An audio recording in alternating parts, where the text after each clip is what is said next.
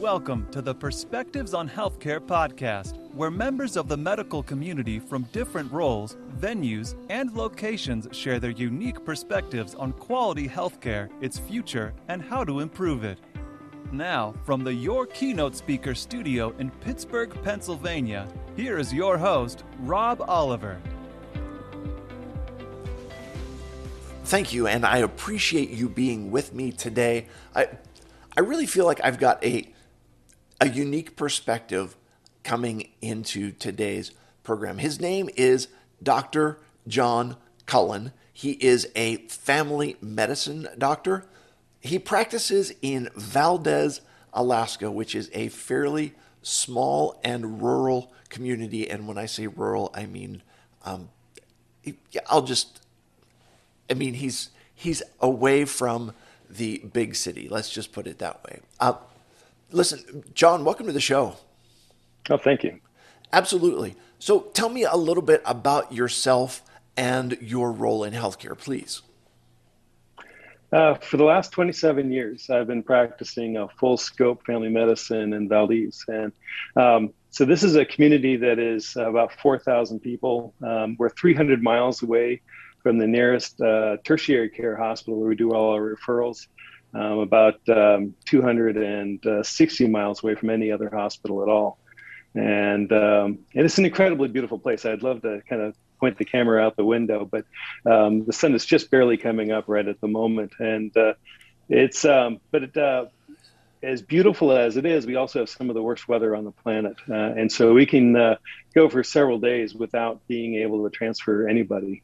And so we have a 10-bed critical access hospital. And with that, we are actually doing, like I said, it's full scope family medicine, which includes obstetrics, including cesarean sections. We do surgery, cover the emergency room, and have our clinic. And it's been a fascinating place to practice. You never know what you're going to get. And so I think that one of the things that happens in rural communities is that we see exactly the same things that are seen in a big city. It's all the same stuff. We just had somebody with a bleeding aortic aneurysm. We had a delivery just this last week. So we're taking care of all the same things, all the same emergencies that you would see anywhere else. It's a little bit different. We're a fishing town, and so we see a lot more fish hook injuries than a lot of other places, and fillet knife injuries. But but otherwise, it's all really the same kind of thing. But because of where we are, we actually have to have a much more robust response for taking care of our patients than you would expect for a 10-bed critical access hospital.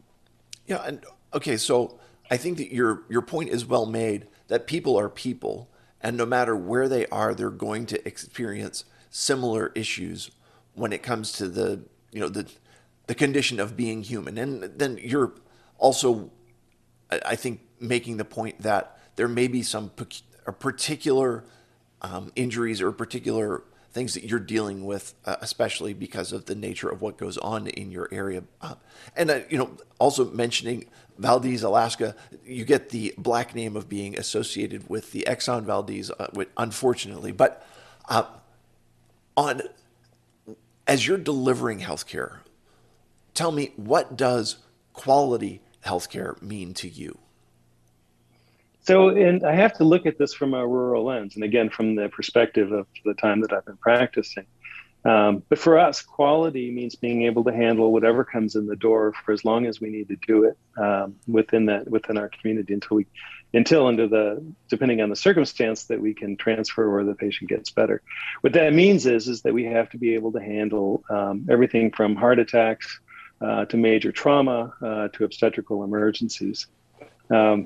And so for me, quality healthcare is just having that robust response to whatever is coming in through the door. And we have to do that with an extremely small staff. So we have currently 4 family physicians, and that's it. We don't have any other specialties or other providers, as well as a nursing staff. And so together, we need to provide that level of care. Our numbers are small. One of the problems in a small community like ours is that our our N is really tiny, and so you get these weird statistical flukes. Like I've had 2 acute cholecystitises in the last 24 hours. I haven't seen one of those in about a month, and so it's just odd how things kind of happen. But because of the small numbers, we have to do a lot of other things in order to maintain our competency.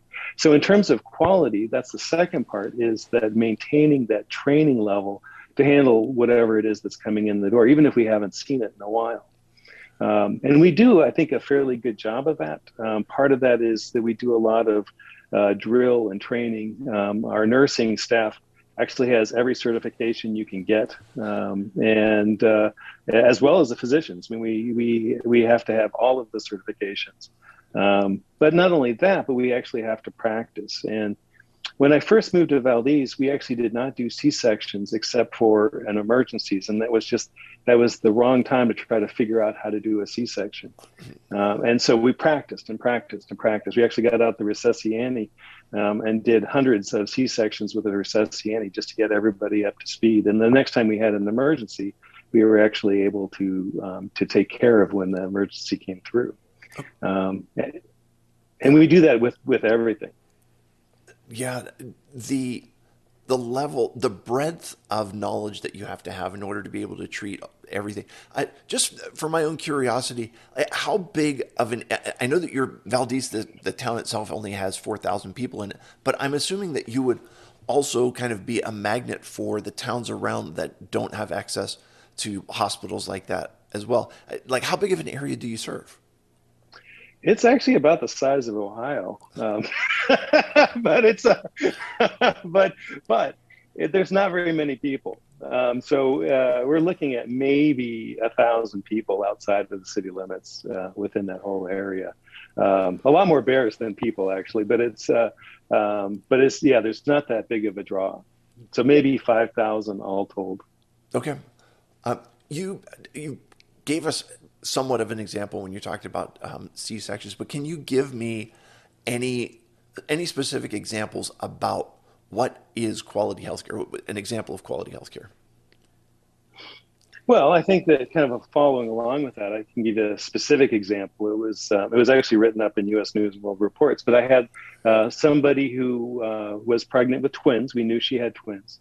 And the plan was to have her go up to Anchorage on Monday. I saw her on Friday. Everything was fine. She was 31 weeks at that point. She came in on Saturday, already dilated to 7 centimeters, and then her membranes were hourglassing through her cervix, and they were filled with cord. So if she had actually ruptured the membranes, then she would have prolapsed the cords from one or both of the babies. And we actually took care of that here in Valdez. We did bring in a neonatal team. It took us 7 or 8 hours to do that because the weather was just terrible. And so we maintained her pregnant for about 7 hours. And then when we got a neonatal team in, we did the C-section in Valdez, delivered both premature infants. And they are now 6 years old and just these delightful twin girls. That was actually the second set of twins that I had never planned on doing any twins whatsoever. And the other set of twins actually had a prolapse cord as well. And the fact that we were able to handle those emergencies, it was not a fluke. It was because we had been preparing, not for that particular case, but for those kinds of cases, basically for the previous 15, 20 years. Right. So when they actually happened, we were ready. Yeah. The anticipation of what might happen, you're doing, sounds like there are certain elements of that where you can definitely be prepared for it. Okay. And just on a side note, I'm the proud father of triplets, and very similar circumstances for us in which my wife was, I think, 34 weeks and doing very well. Her mom needed a break because she was helping out, and so her mom had a place in Florida. We sent her to Florida. She arrived. My wife went for her regular doctor's appointment. The doctor said, you were becoming toxemic. The babies have to come. And my wife informed him in no uncertain terms, they're not coming until my mom gets home because she has to be here for this. But that's a story for a different day. The question is, what do you wish people understood about your role in healthcare? And if you don't mind, I'd love to hear you answer that from two perspectives. Number one, the people in your community, what do you wish they understood about your role in healthcare? And number two, the people that are outside of your community, what do you wish that they understood? Is that a fair way to take that question? Sure. No, I think that certainly is. So in terms of our community, a lot of times my patients expect us to be able to have more capability than we actually have. And so, for example, both patients who had acute cholecystitis has asked me to do the cholecystectomy in Valdez, which I had to defer, and then they need to go to Anchorage for that particular procedure, partly because that's not something that needs to be done emergently. And we really are trying to focus on providing emergent procedures.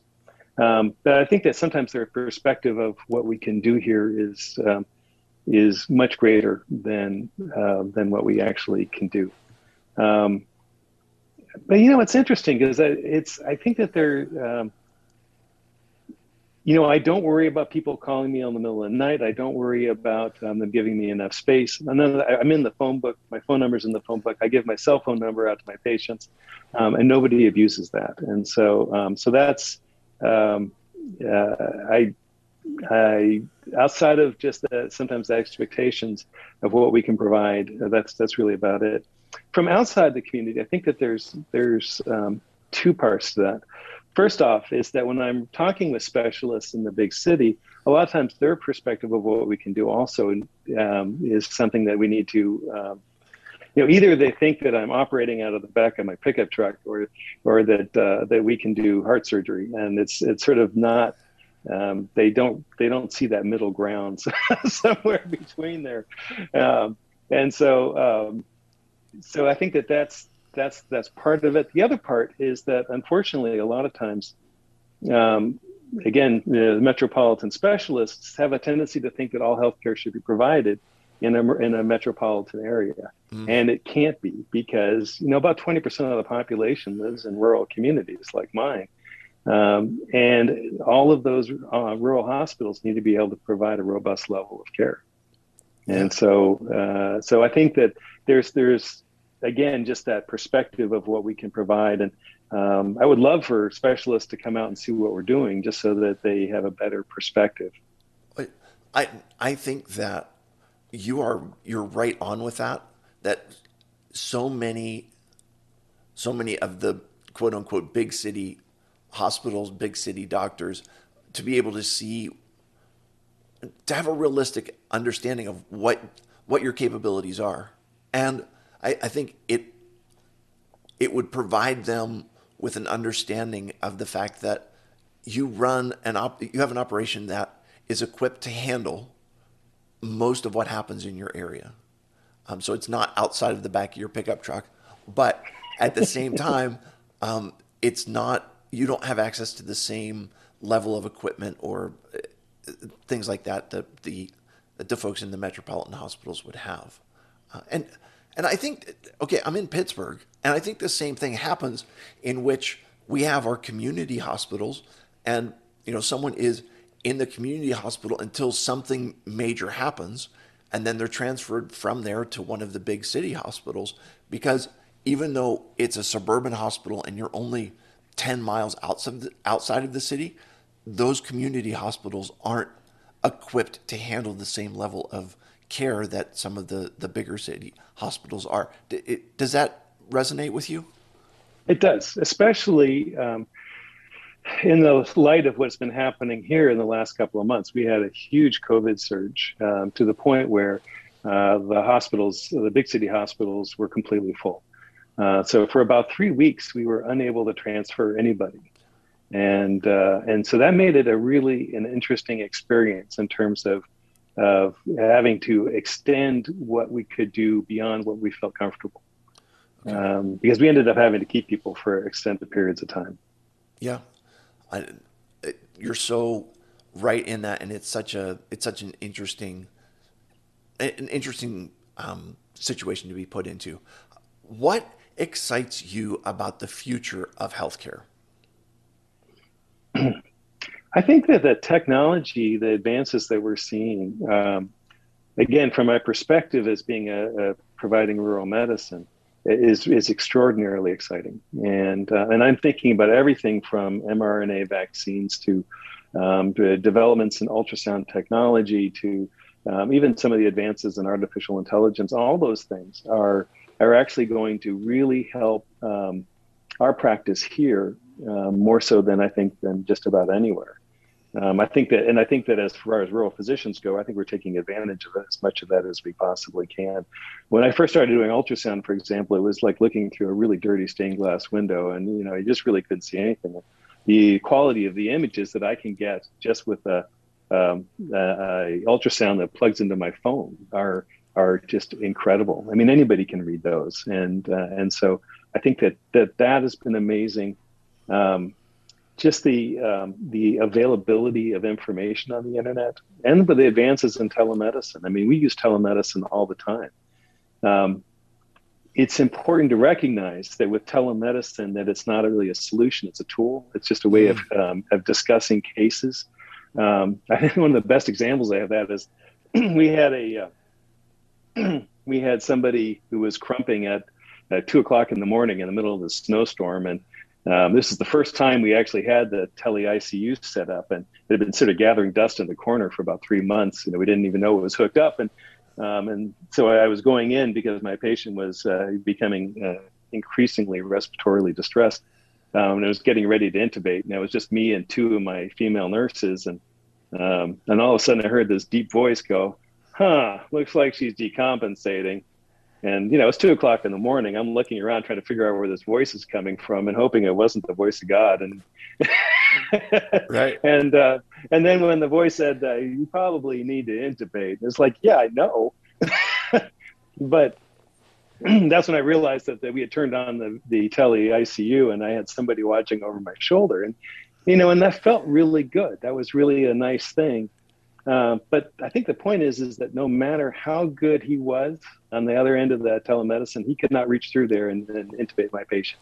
And so you need to have people with skills like what we have here to be able to really utilize telemedicine at its fullest capacity. It's not a solution for finding enough providers for rural communities. Yeah. But it is a great adjunct. Sure. It makes a lot of sense. And I mean, there are the concept of robotic surgeries that can be performed remotely and everything, but still, what you're talking about is you can get advice and you can get insights from remote doctors, but the skill to actually implement what you're hearing is, has got to be available on the local end. What is one thing medical professionals can start doing today to improve the quality of healthcare? I think that one of the really exciting things too, which I didn't really talk about, is just the development of quality improvement initiatives and really using data to look at what you're doing. I think that and team-based approaches, I think, are really critical. So one thing is to really emphasize the team approach. For example, this morning early, I was at the hospital. I went through all the patients that we had, discussed what was potentially coming in. We discussed our OB patients that were out there. We made plans for everything just so that we wouldn't be surprised. And we know that there's things going to come walking in the door that we hadn't anticipated. But we did as much as we can. When the patients arrive, we have a huddle. We talk about, with the case, both the physicians and the nurses. And then we have debriefings on a regular basis, and all of those really serve to improve the quality of care. And every single case that we have, even though our numbers are small, is an opportunity to learn so that we can do better next time. And so I think that from a quality perspective, it's a really active process. It's not a passive one, but the developing those high functioning teams, I think that's probably one thing that we can do. Yeah. And I will just add this comment from my perspective. The patient has to be considered part of that team as well. It's in order to have a healthcare solution that works for everybody, the patient's got to be included. Listen, Dr. Cullen, I feel like I could talk to you all day. I really appreciate you being here. Your stories are fascinating. I just thank you for coming on the show, and I appreciate your perspective on healthcare. Thanks for listening to Perspectives on Healthcare. Visit perspectivesonhealthcare.com to learn more about Rob Oliver or to subscribe so you never miss an episode. If this podcast was valuable, we'd appreciate a review on iTunes. Or if you tell a friend or coworker about the show, that would be helpful too. Join us again next time for more Perspectives on Healthcare.